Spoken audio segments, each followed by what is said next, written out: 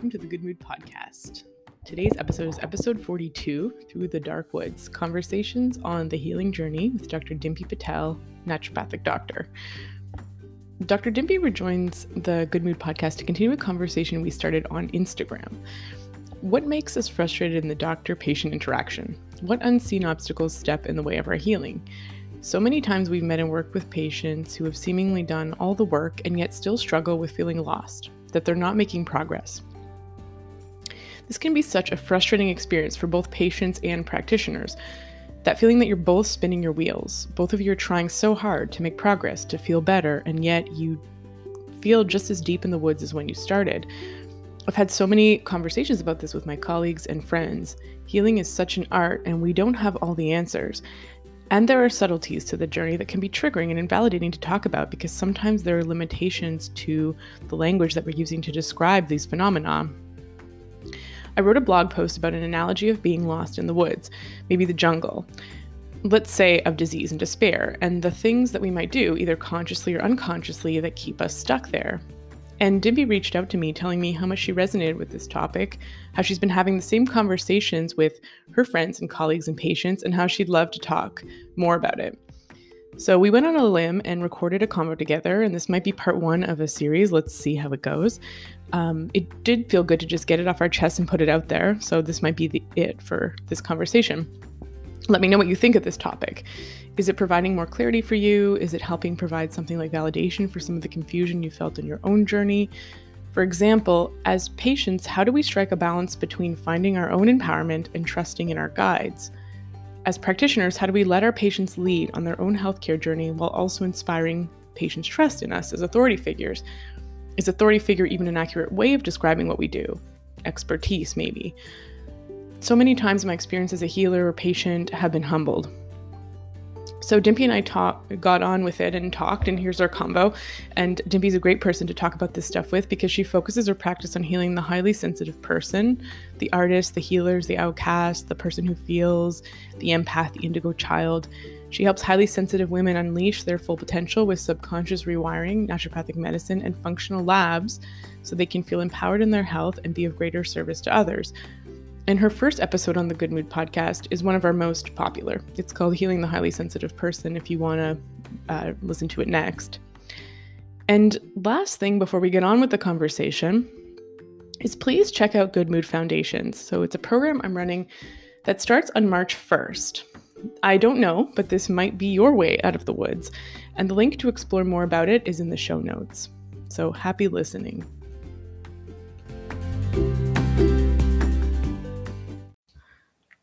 Hey, Dimpi, welcome back. Hey, Talia. So maybe, do you want to start by talking about why we're sitting down again to talk, besides the fact that we like each other and like to talk to each other? Yeah. So I feel like the reason that we're here today is really because, you and I had this really spontaneous conversation. And it was so authentic. It was about like some of our frustrations when it comes to how our clients take the information that we give them, and what they do with it.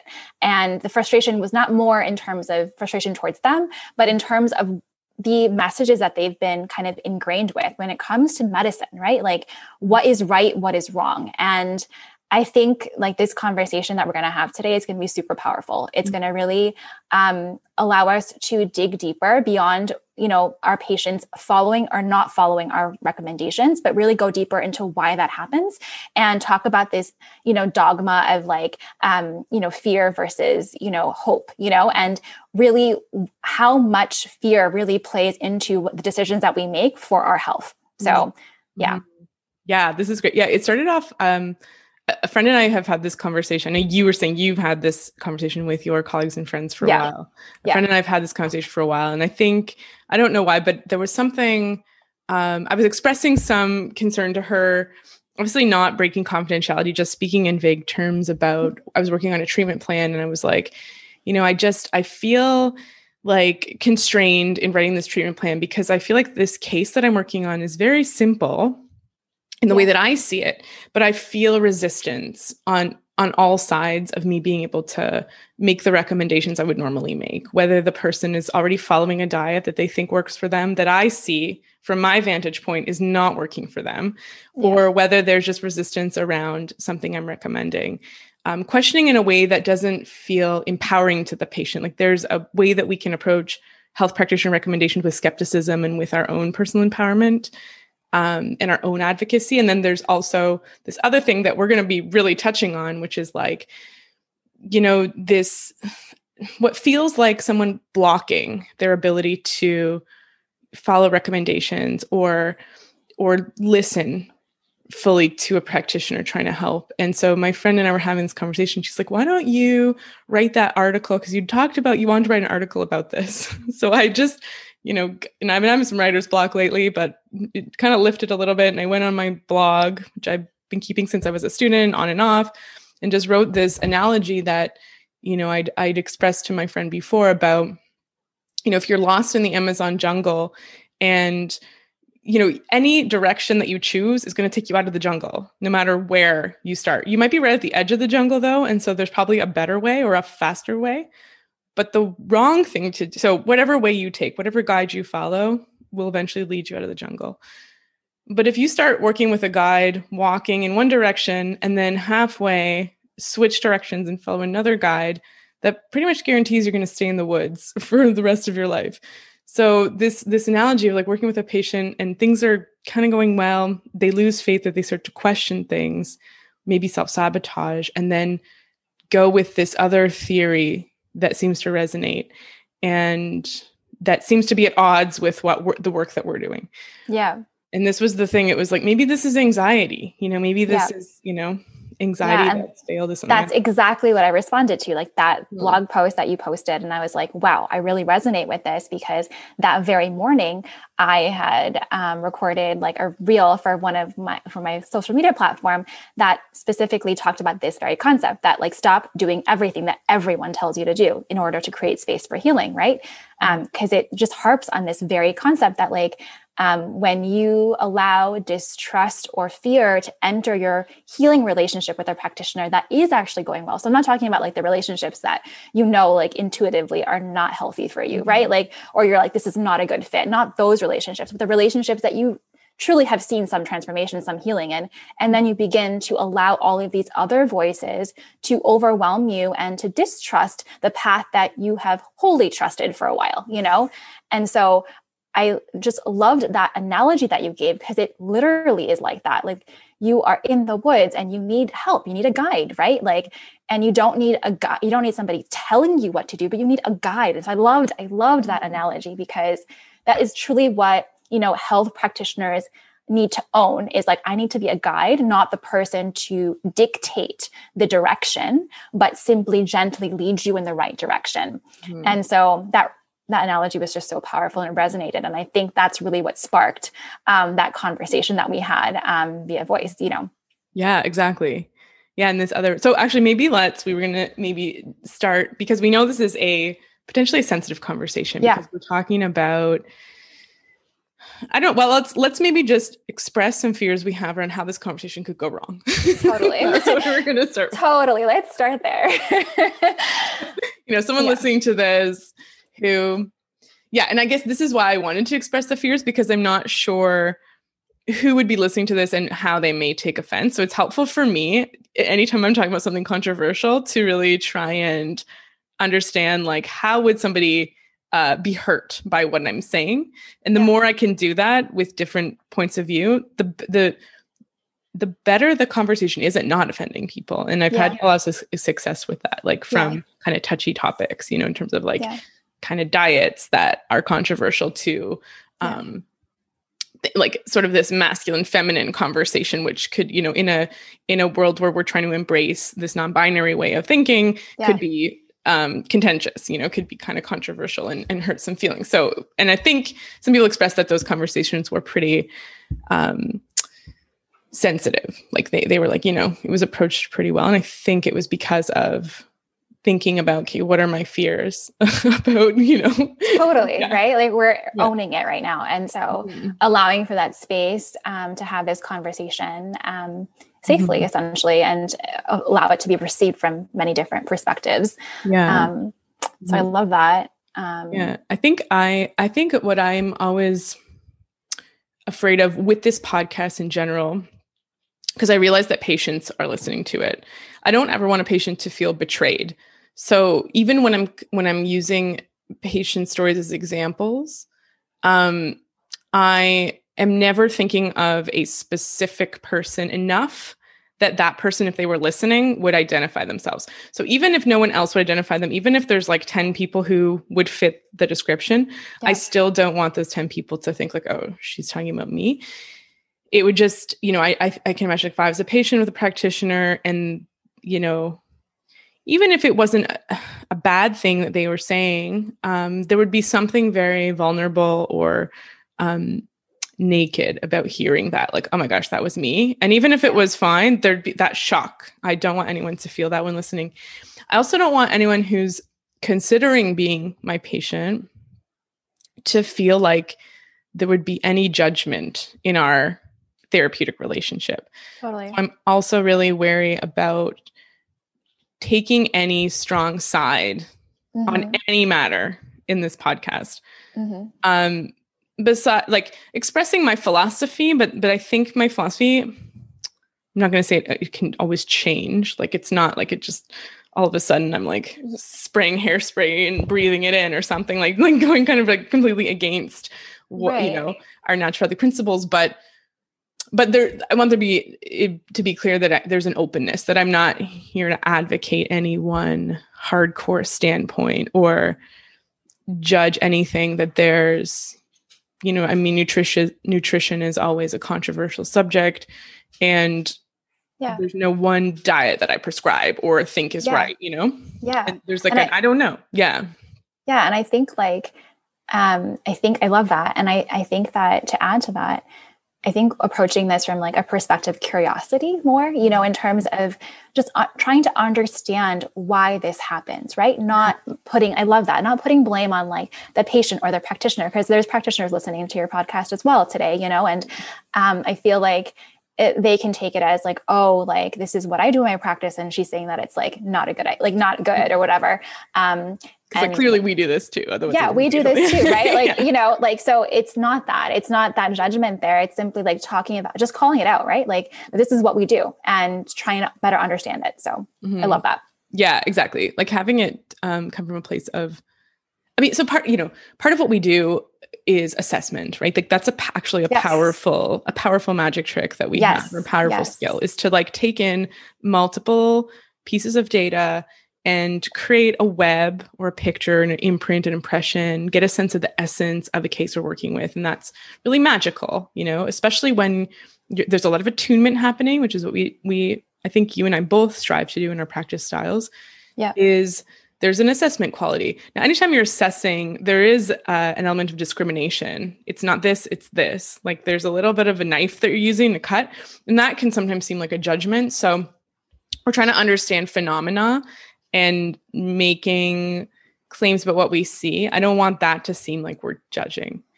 And what I mean by that is, maybe I can think of an example, is, like when you're working with someone or evaluating lifestyle, like what are things that are going wrong in terms of people's health? Sometimes when you're pointing that out, it could seem like a judgment, right? Like people not going to bed on time, or like even when we're talking about this sort of archetypal anxious patient who's employing lots of different practitioners and seemingly blocking their own healing in a sense. I don't want to make it seem like that's a judgment, because we all do that. That's just how it works. That's how we, that's what it is to be in a chronic disease state. There's some block, and it's obviously not conscious. Nobody chooses unwellness. So I love that. I love that. Nobody chooses that. Nobody chooses to be unhappy. Nobody chooses to be unwell. And that is really the core of it, right? Like it's just about bringing awareness to these patterns that we put ourselves in, right? And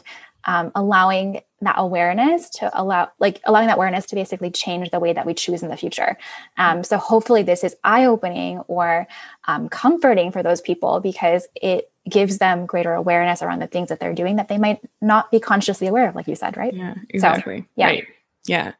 Because I think like, so if I think of, I actually asked a friend, I have a very good friend who was telling me she has a series of health conditions. And I was like, you really fit this particular herb, your picture, that everything you're sort of complaining about for the last, and when I say complain, I mean like all of your concerns for the last few years really seems to fit this herb. You're in Toronto. She doesn't live here. Like, you're in Toronto. Here's this herb. It's like $5 for a bottle because it's a really simple local herb. Like, you can literally just chop it up and encapsulate it. So the product's $5. Why don't you just grab a couple bottles and start taking it and let me know how you feel? And she was just sort of didn't want to do it. There was a lot of resistance.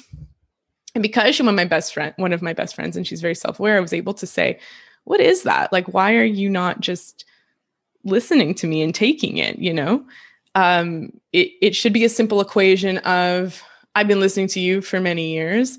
I have extra knowledge, or at least a different angle and perspective from what you have. And I'm just sort of offering this advice. And what I feel is that if I were in your shoes, I'd just sort of take the advice, but I'm sensing this resistance from you. And she told me that she's experienced, she had many health issues throughout her life, and she has the experience of being young, preteen, and consulting with surgeons and being at the mercy of health practitioners and not feeling empowered, not feeling that she had this sense of advocacy, having all these adults make decisions for her about her body. Yeah. And so whenever there is health advice thrown at her, even from someone she trusts, there's an immediate resistance, because that's the only way she's learned how to create boundaries and to maintain her own power.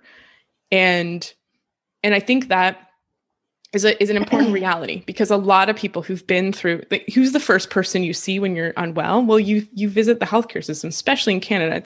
It's free. So why wouldn't you just go to your family doctor first? Right? You don't need to make a financial decision. It's a no-brainer. And you have no idea I know why I should see my family doctor or who else I should see, but most people don't. And I didn't before I was an ND.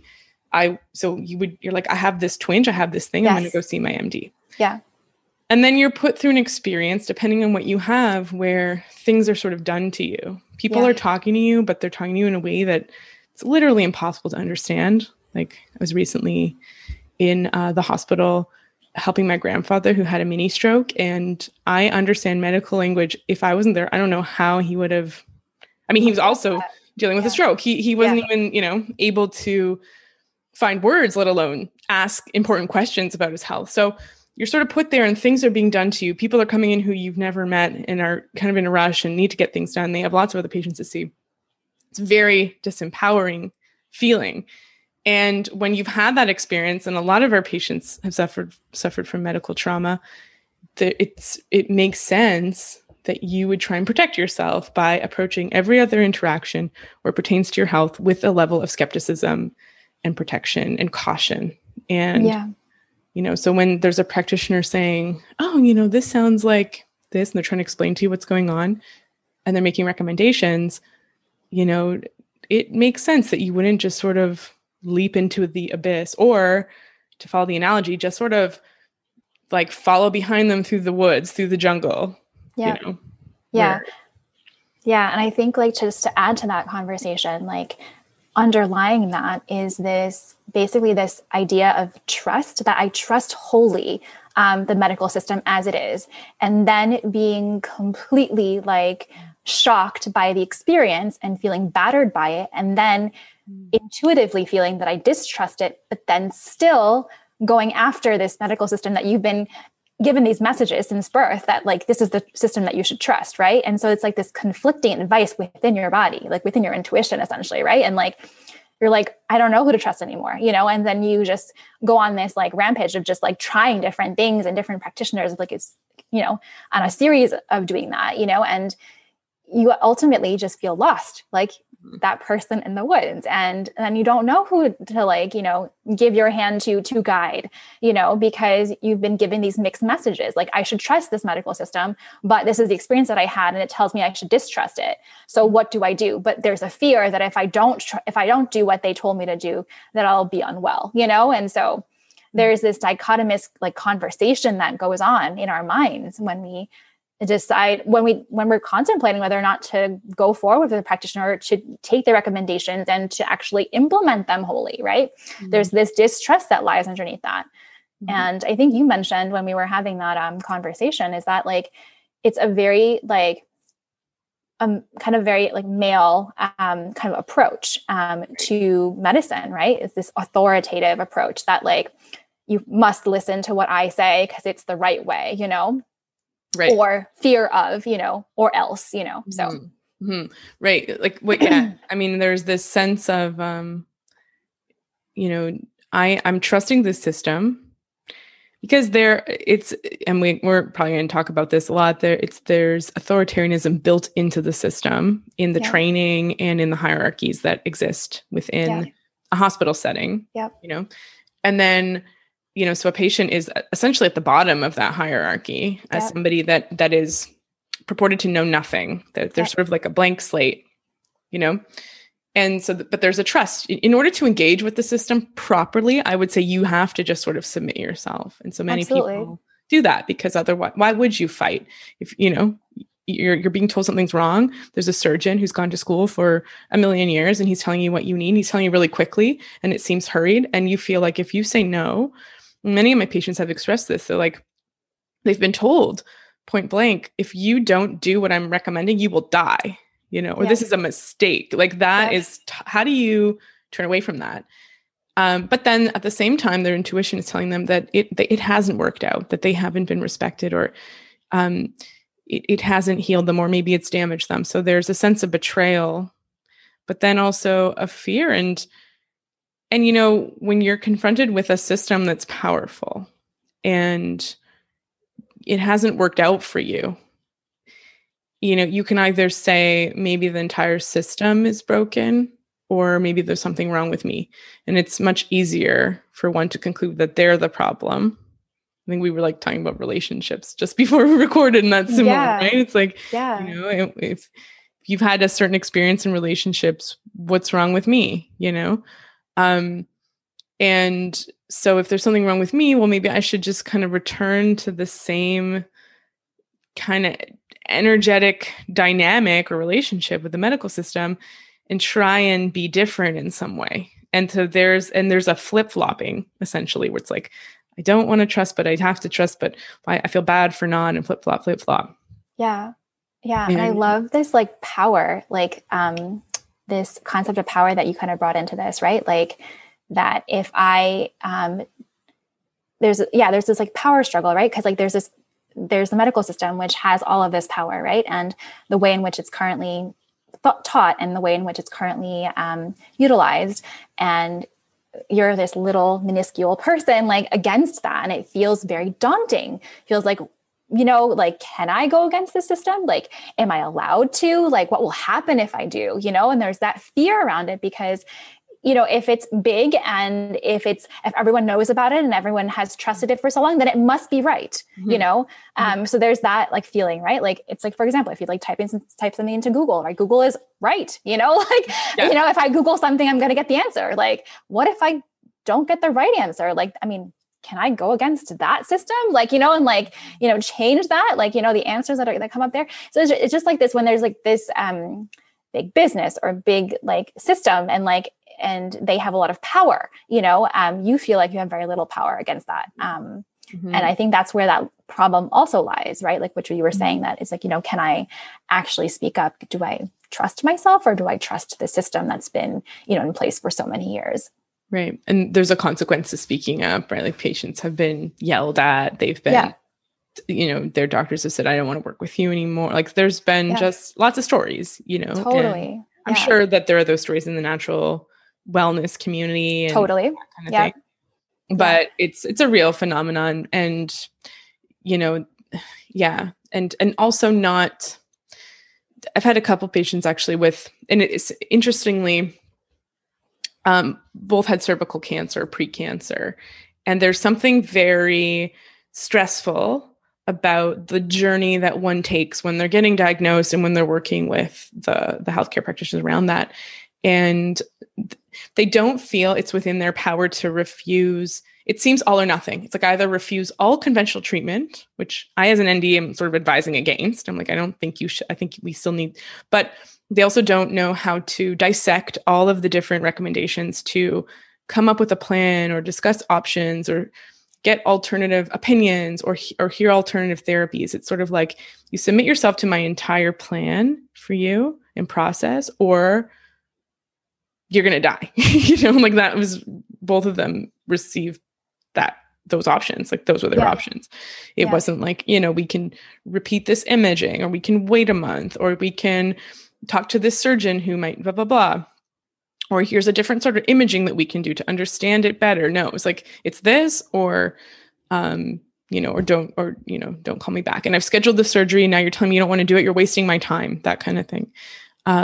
Which is like, to feel like you're upsetting the person that's trying to heal you. Yeah. It's a horrible feeling. Like, that you're like personally insulting them or something. Yeah. Puts you in the position needing to care for them. Yep. It's a really weird dynamic then. And I just had another thought as you were saying that. I feel like the people that we work with then expect us to be in that authoritative role. When we don't give them that, and we give them options, they're like, oh, do you know what you're doing? Like, why are you giving me options? Shouldn't you be telling me what to do? And then they question your ability to heal because you're not authoritative. And I find that, I think, just the most stunning thing ever, because I have never been somebody that is very authoritative when I work with my clients, because I do believe in the power of choice. And I do believe that there are many ways to heal. There are many paths to that process. And it's about picking one that fits you and that you're comfortable with, right? If I prescribe something or I recommend something to you and, it doesn't seem aligned, you're not going to do it 100%, then it's not worth it, going down that path. I'd rather come up with a plan where you're, a collaborator on that plan, right? And a lot of people see that as like a threat, did I pick the right practitioner to work with? Why isn't she telling me what to do? Why isn't she just giving me that plan and then I can just do it and then move on, So just tell me what to do kind of thing. Yeah. Because you're just so used to that, right? You're just so used to being told what to do. And when you have to think oh, do I really want to do this? Then it puts into question the whole system. It's isn't medicine about you telling me what to do versus me participating in that decision, Right. So. And that's it's sort of we're meeting them in the woods. And we're like, okay, are you lost? Do you need help? And they're like, and we're like, okay, where did you come from? Where were you walking before? What other directions did you try? Okay, well, what's your goal? What do you want to do when you get out of here? Why were you lost in here in the first place? Yeah. So if we go this way, it's faster, but we're not going to encounter fresh water for a couple days. Whereas this way is going to be a bit longer, but we're going to find a pond right away. What do you kind of want to do?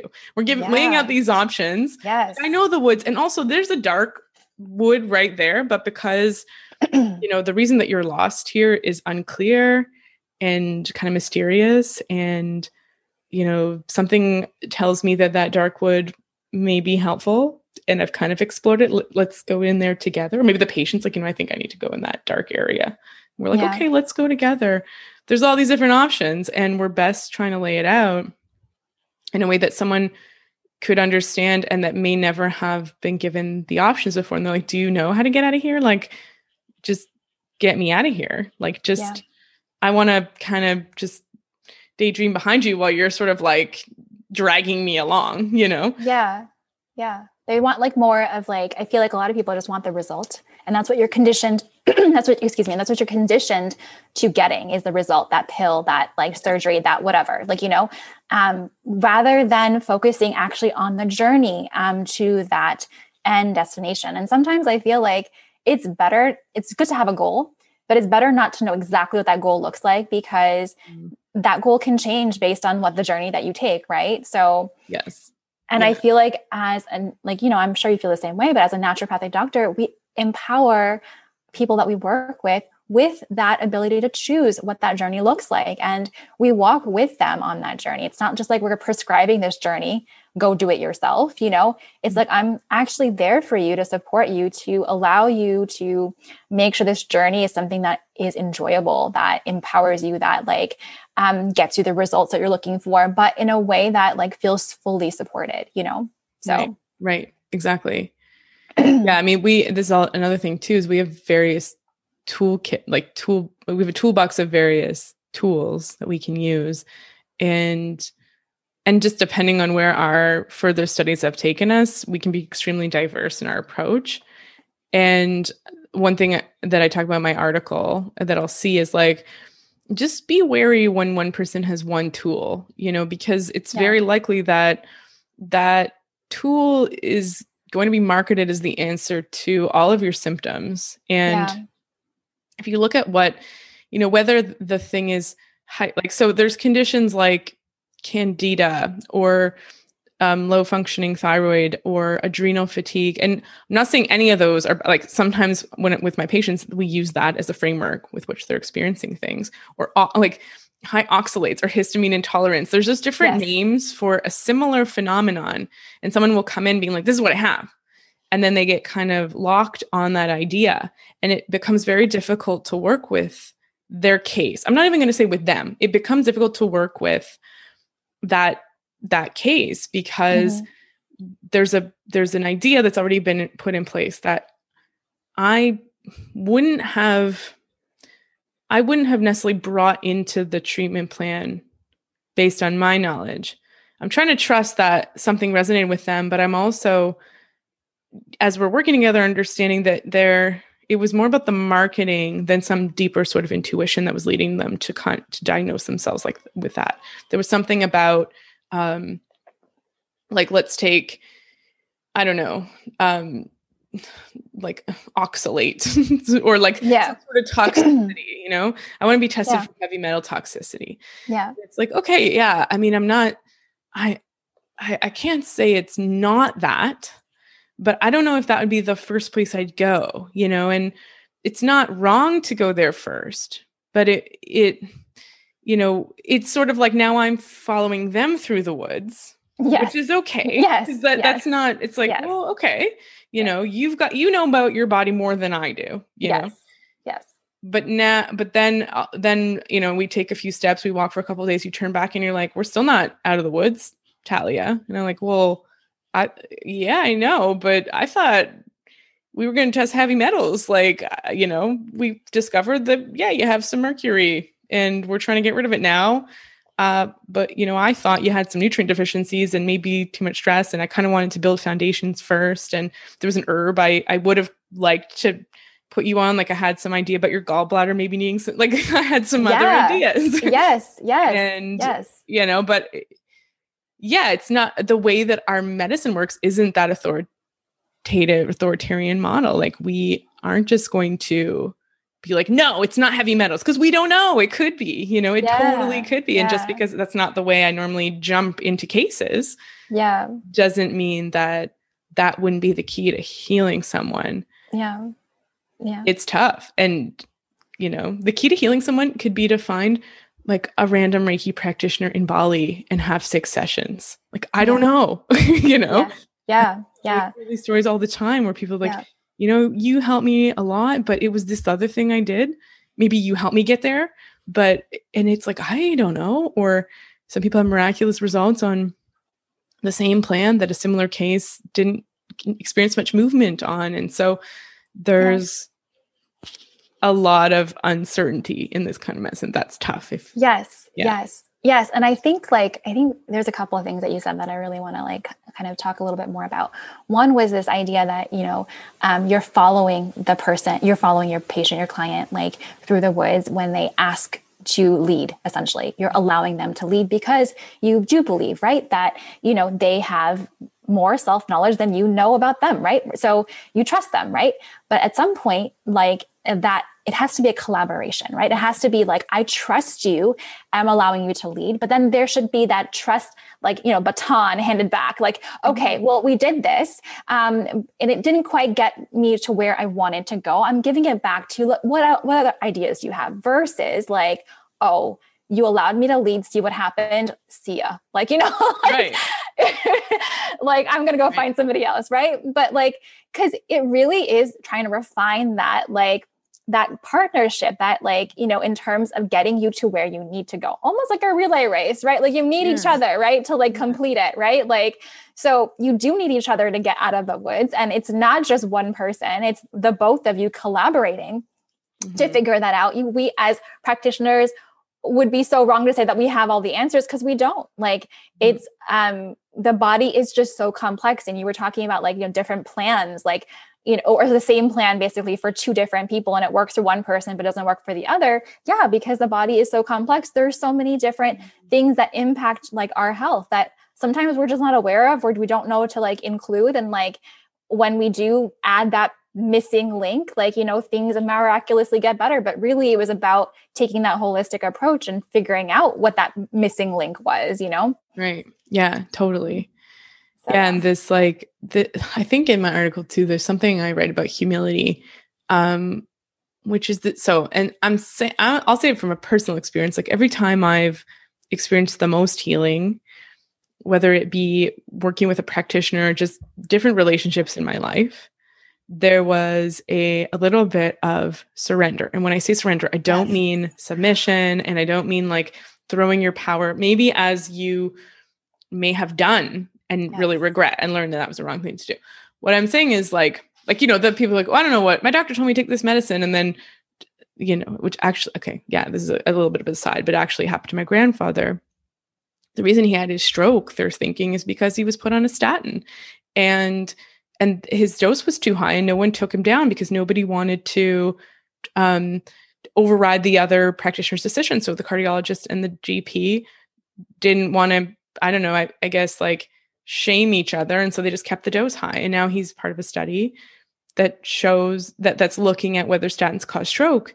And it's like, what the hell? Like, I trusted you. And so that, like, what are you on? What are you taking? Did he recommend CoQ10 with it? That kind of thing. There's a lot of betrayal that comes with that. Yeah. Now I have to remember where I was going with this. But this idea of humility is like, sort of like showing up at the altar of healing, and just where like the guide comes in the woods and it's like, oh my gosh, thank goodness someone showed up. I'm so lost. And let me tell you my story about how I got here. Yeah. And you tell me what you see. And then with that relationship, there's a co-humility, because then as a practitioner, you're also humble, and you're like, yeah, let me tell you, well, I'm not going to tell you my whole story. It's a waste of your time you're paying for, but let me tell you what parts of my story intersect with your story. Like what I've learned, what I've experienced, what I've seen other people experience, and how that reminds me of what you're going through. And gives you a perspective on what might be the case. And if like we talked about before, if I have one tool, I'm going to cram your story into that tool, what that tool can do. It's like, oh, you know what? You definitely have high oxalates because you have 5 of those symptoms, and that's it. I've seen a practitioner who was like, you have chronic candida. I'm like, but I only answered 2 out of 10 of your candida questions. She's like, yeah, but you have it. And I was like, but I did this gut test on my own and it came negative for candida. She's like, yeah, but this other thing shows you have candida. Very well could be true, but it was hard for me to trust her, because I was like, well, why do you have this quiz? Yeah, if it doesn't work. Why do you test if it doesn't? There's these questions, which again, if I just sort of bring that to the encounter and she gives me a response I can accept or understand, that would still maintain and be helpful for the therapeutic relationship. But, this idea of humility of like, look, like you answered 2 out of 10 questions saying you have candida and your test is negative, but here's why I think you have it versus all these other things. And you know what? I don't know 100%. It's weird. Yeah, I have this quiz and usually it works, but for some reason it's not. But I still have this sense like this, it's like a savant syndrome of knowing how many like toothpicks fell just by hearing them drop. This kind of like just seeing so many cases and being like, you really remind me of this herb or this homeopathic or this pattern of symptoms that I see a lot of. But this, where no one is really, essentially we're taking authoritarianism out of the conversation. And we're taking the need to protect out of the relationship. And that's, I think, okay, one last thing I'm going to say before I turn it over to you to comment. But I think what, when we were talking, like, I don't want anyone to like hear this and feel like we're judging them. I think it's, it's us, the practitioners, and then our patients. Yeah. And what we're talking about and what we're pointing to are all the other people in the room. Anxiety, disempowerment, the like already always listening when you're already like kind of know what's going on before you even talk to the person. Anything that sort of stands in the way of this like openness and humility and surrender of maintaining like a true relationship where you're trying to really understand what's happening and getting to maybe not the bottom of it, but getting to a working theory around what's going on so you can act and you can like then continue to check in and continue to mold it and continue to shape it as you're learning more. And so when anxiety's there and now I'm treating not treating anxiety, but anxiety is like telling me how to practice, I can't even see my patient now. Is it this anxiety is in the way and now and it's blocking our ability to engage in that dance. Totally. Yeah, totally. And there's a couple of great things that you said there. Like, so with the practitioner side, right, them having this one tool, I feel like that also happens over time when they gain confidence in that tool, right? So like part of like the practitioner side of things, right, is that like you are always looking for things that work. And as they work, you're like, okay, I'm going to add this tool to my toolbox and I'm going to try it again. And that builds confidence when you see those results. And then eventually what happens over time is that like you gain so much like confidence around that tool. You get this ego that like, okay, this is the one, this is the thing that works for most people. I'm going to just do this with everybody. And I think that's where the problem sometimes lies, is that like, when we get into this mentality of this like one size fits all, when we know that that's not the case, it's like, a couple of things, butting heads against each other. It's like this confidence that you need to have as a practitioner that like my tools work. Mm-hmm. And then also having space for learning something new. There's this idea that you were talking about earlier is that like, I never take one hard side because there's always this openness. There's this like opportunity for me to like change my perspective based on something that somebody says. Mm-hmm. And so on that practitioner side, that's what's going on. Mm-hmm. And on like the client or like the patient side, what's going on really is that like, I want a tool to make this go away. Mm-hmm. Can you give me that tool? Are you capable of, relaying that information to me based on my experiences? Mm-hmm. And having trust that this practitioner will provide me with this tool. And then feeling disempowered when that doesn't happen, and then like jaded by the system when that doesn't happen, and then questioning everything when it doesn't happen. And then you've got like these patients now that are like developed anxiety basically around the medical system because they don't know who to trust, right? And they don't know who to listen to, them or their intuition, right? And that's where like the battering happens. And like, I had like, just my mom, like, she went to a practitioner, who told her that like, where she went back to, and then the practitioner was like, why didn't you lose weight? All of your markers on your blood work are the same. Like why? And like, she looked at her and like on the scale and like, why didn't you lose weight? And she's like, well, I really did try, but it didn't work.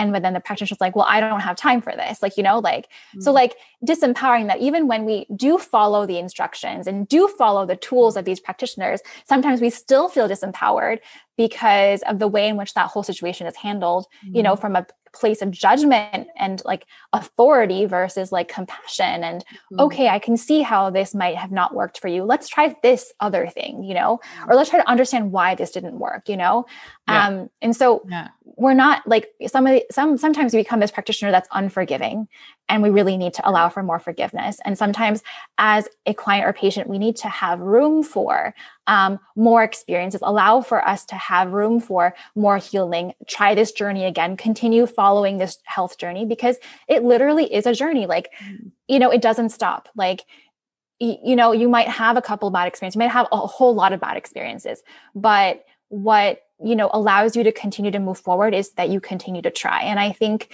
I really do and encourage, all my clients and my patients to do that, because I may not be the end all be all for them, and I know that.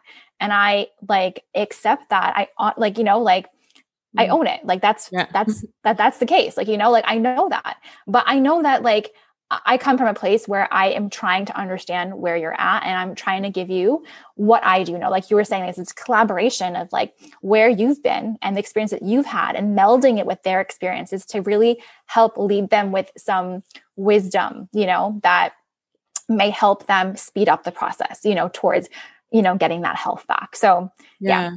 It's I guess it's like a sense of this, trying to convey what you see and helping the patient feel seen. I feel like if that happens in the interaction, it's usually in the treatment plan visit where I then kind of describe what's going on with them. Yeah. There's usually, if I do it right or get it, there's usually a kind of an aha moment, Yeah.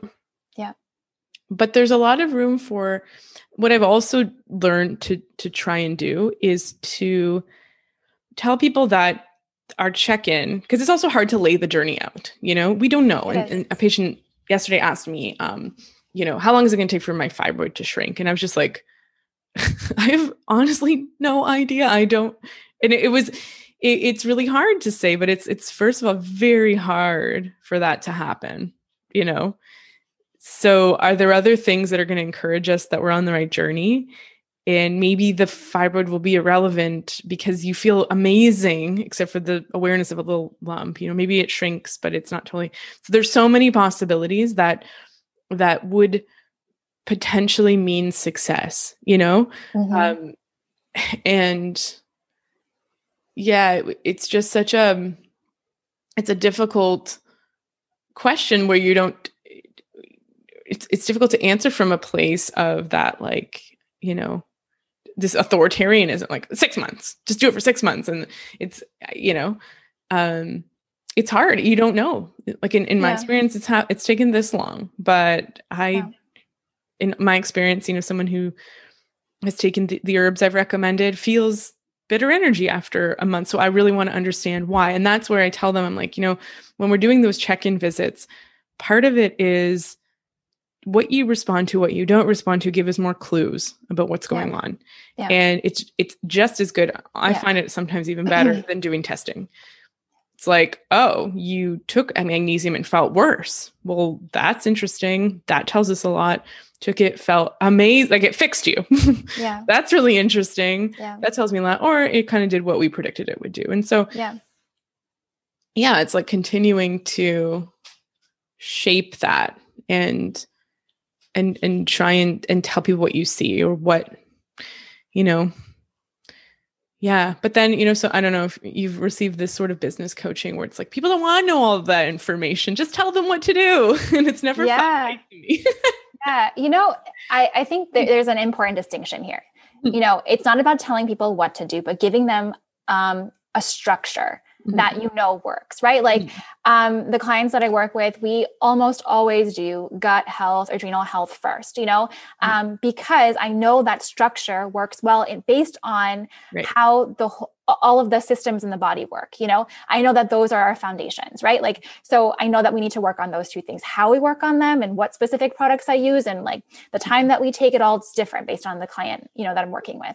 But I know that structure works. So it's about giving our clients or giving whoever we're working with, that structure that I know this structure. I know that this is how the body works and this is what we need to do in order to heal. And I'm confident about that, but how that takes place is different for each person. So with the person with the fibroids, it's well, I know that we need to do, there needs to be less estrogen in your body to stimulate the fibroid growth, right? I know that. And I know that, menstruation might be heavy right now, and we can work on things naturopathically to decrease that period pain, essentially. And I know that lifestyle changes and dietary changes is going to help with this process, going to get you there. So I know I have the structure. How I go ahead and apply that structure to your specific case is going to be different. Right. And it should be different, right?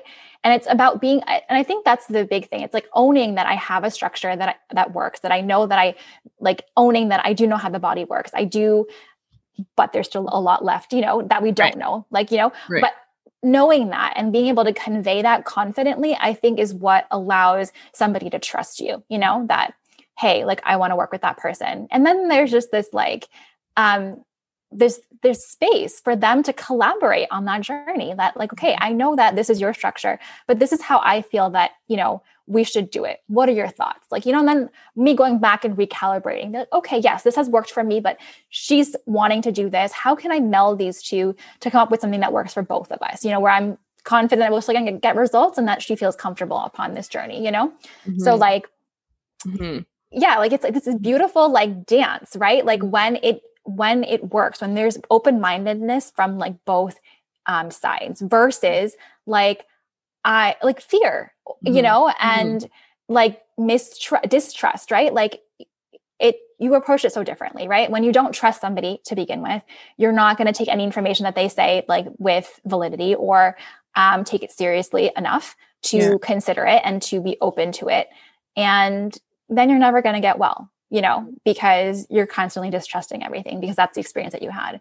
But it's about breaking those patterns, of the distrust and being open to allow for the practitioner to lead you and for you to also take leadership when needed as well in that process and not just completely surrender, right? Like surrender to a point where, you can allow for, input, and be led, but also be open to leading if necessary, for part of that journey, because maybe this part of the path better than I do, or you've been there before and I haven't, so just like being humble about that. So I love that, love all the things that you brought up. Yeah. There's actually, so as we're talking, so I'm thinking so Francis Weller, I'm like always talking about him these days because I bought his audio series and it's beautiful. He's, a Jungian psychoanalyst, but he follows sort of the work of James Hillman, who's a Jungian psychoanalyst. So he's sort of like an offshoot of James Hillman, who's an offshoot of Jung. And he talks a lot about the soul, very heart-centered guy, lots of poetry. And he's like, in relationship, what forms is something called the third body. And that's the thing that breaks off and, when we end a relationship, it's what forms and what we nurture and what we add to as we're creating a relationship. And that would be true of a romantic relationship, therapeutic relationship, parent-child relationship, etc. And so we have this third body. And so I'm like, that third body maybe is what is leading. And sometimes it looks like I'm in front of my patient and they're in front of me, but the third body or this, I don't know what it is, some healing force, something that forms when we form a relationship is maybe in charge. Yes. And when we don't let that lead, I think that's what I'm talking about, where the patient's like, I want to test Mercury. Maybe the healing body, let's call it the third body, is like, it's Mercury. And Talia, you don't usually test this. You don't usually do this. Isn't usually your like expertise. And you don't even have access to chelators. So it's going to be a tough kind of plan to lead someone on. But this is where we're going. Something is telling us both that. Great. Yeah. But actually, we were talking too about, what happens when fear takes the reins instead of that healing body. That's what's leading us now. We're both just like plundering through the woods, like zigzagging, and and we're both like confused as what's happening. But another important thing I think is trauma, and sometimes. I don't believe that everybody needs to like dig into their trauma and spend a decade there. But when there's something but I think this is what I seem to feel sometimes in interactions is that the trauma is coming in and asking for help, or the trauma is coming into my appointment, and it is telling me I need a supplement for sleep or something. And so we're working on sleep and the trauma is getting poked. Like the trauma is actually the thing that needs dealing with, or that's the thing. And again, I don't mean like going in there and like 10 years of like trauma work or anything like that, but something about it needs to be acknowledged, or something about it is the thing that's preventing the sleep. And so we're doing like our sleep stuff, and it's not working at all. Mm-hmm. And or maybe I'm sort of recommending, maybe it is going to work. It's starting to work. And the patient's like, I didn't do it. And I always like getting curious about that because there's a ton of stuff I don't do that I know is good for me. Trust me. I'm on my phone before bed pretty much last couple months. So don't worry. Like, we're all human. And yes. like, my Aura Ring is like telling me, it's like yelling at me. It's like, go to bed. Like, okay. So don't worry. Like, that's when someone is not following a treatment plan, that's fine. Like, we get curious, but we try and help. We try and support. That's what I'm paid for. But when there's resistance, when there's something there that's blocking maybe the supplements or herbs from working, sometimes that happens where it's like we're not allowing it in. And I think that sometimes I'm like, why is that happening? Or we can't heal. Maybe we can't sleep, because the reason we're not sleeping, the reason our vital force or whatever is blocking our sleep is not because we don't have enough melatonin or magnesium or proper sleep hygiene. Maybe it's because by sleeping, now we are going to start working with or addressing this trauma or this thing that we don't want to acknowledge. And so this like one pill solution type thing is really appealing, because it's like, I can sort of bypass this whole thing. And again, I'm not saying, I don't think that somebody sort of comes in knowing that. Yeah, they don't. I think it's that it's probably just experienced for both of us as like a resistance, a frustration. Sometimes I feel like I'm getting blamed. Other practitioners, maybe even me, sometimes I like to think I don't show it to my patients, but maybe I do feel that maybe it comes across frustration at the patients, but there's a mutual frustration, or there's a block, there's something that isn't working. And I think sometimes it can be trauma, because when we talk about like deep transformational healing, you know, sometimes it's like, oh, melatonin. Oh, that was the answer. Sweet. But usually people have tried stuff like that, you know? So it usually isn't just a pill. It's something else. It's like, it's something deeper. It's something more transformative. And transformation can involve trauma, or just plain be scary in general. And, you know, maybe there's and maybe it isn't, this is another point, is maybe it's not good for you to do trauma work now. And so you're coming in for sleep and the trauma is getting poked, and you're like, but it's not appropriate for me to do that right now. Too much going on in my life. I don't have the stability in my body. There's other things. And so that there may be wisdom in not in that block being there as well. But sometimes that's the case. And patients have told me sometimes, like, I've seen them come back a few years later and they're like, you know, you gave me all this advice and I wasn't ready to follow it. And then, you know, and then I just kind of followed it. And I realized there was an ownership there. But sometimes we don't get that as practitioners. And I feel like, we don't know what journey people have after they see us, for sure. And like how they actually take the information that we give them and how they integrate it into their lives. I think what we do see is like the interaction, right, that we have with them in the present. And this idea of like trauma, like whether or not, like, you know, to address it or not. I think there's like, honestly, like I think from a practitioner side, a lot of people who are not like accustomed to dealing with that, there's a fear, like, I don't want to go there. Like, you know, I don't want to like poke that. I don't know what that's going to bring up, because I don't know what that's going to trigger. And there's a fear around that too. But I think, like you said, like, I think like, for some people, it's more empowering to work on the physical stuff first so that they feel, like you said, kind of stable, to be able to have space and energy to work on the mental, emotional things, constructs around the trauma and how it's like triggering them in the present. And I do agree. Like, I don't think that like anybody needs like, you know, years and years of trauma work. They may, you know, but I think it's more about how, like, addressing how that trauma is interfering with the present, essentially, like you, like living the quality of life that you want to live. So in the case that you brought up, like the example that you brought up with regards to sleep, like, is it interfering with that treatment plan to a point where we literally cannot move forward, you know, that where we need to address that first? Or is there enough space for us to address this physically first and then go back and work on that? And, you know, you may decide that you're not the right person for that and refer out for that. Right. Or may decide that, no, this isn't within my wheelhouse. I know for me personally, it really depends on what that trauma was and how heavily it's impacting them, whether or not I feel comfortable going into that, and how comfortable, honestly, the person that I'm working with wants me to, invites me in, right? How much they invite me into that story to help them heal that, right? Because they may not feel comfortable going there with me. But if they do, they invite me in, and then I can see that, right? And be able to work on that with them. Because for me, it's not scary. It's not something that I fear.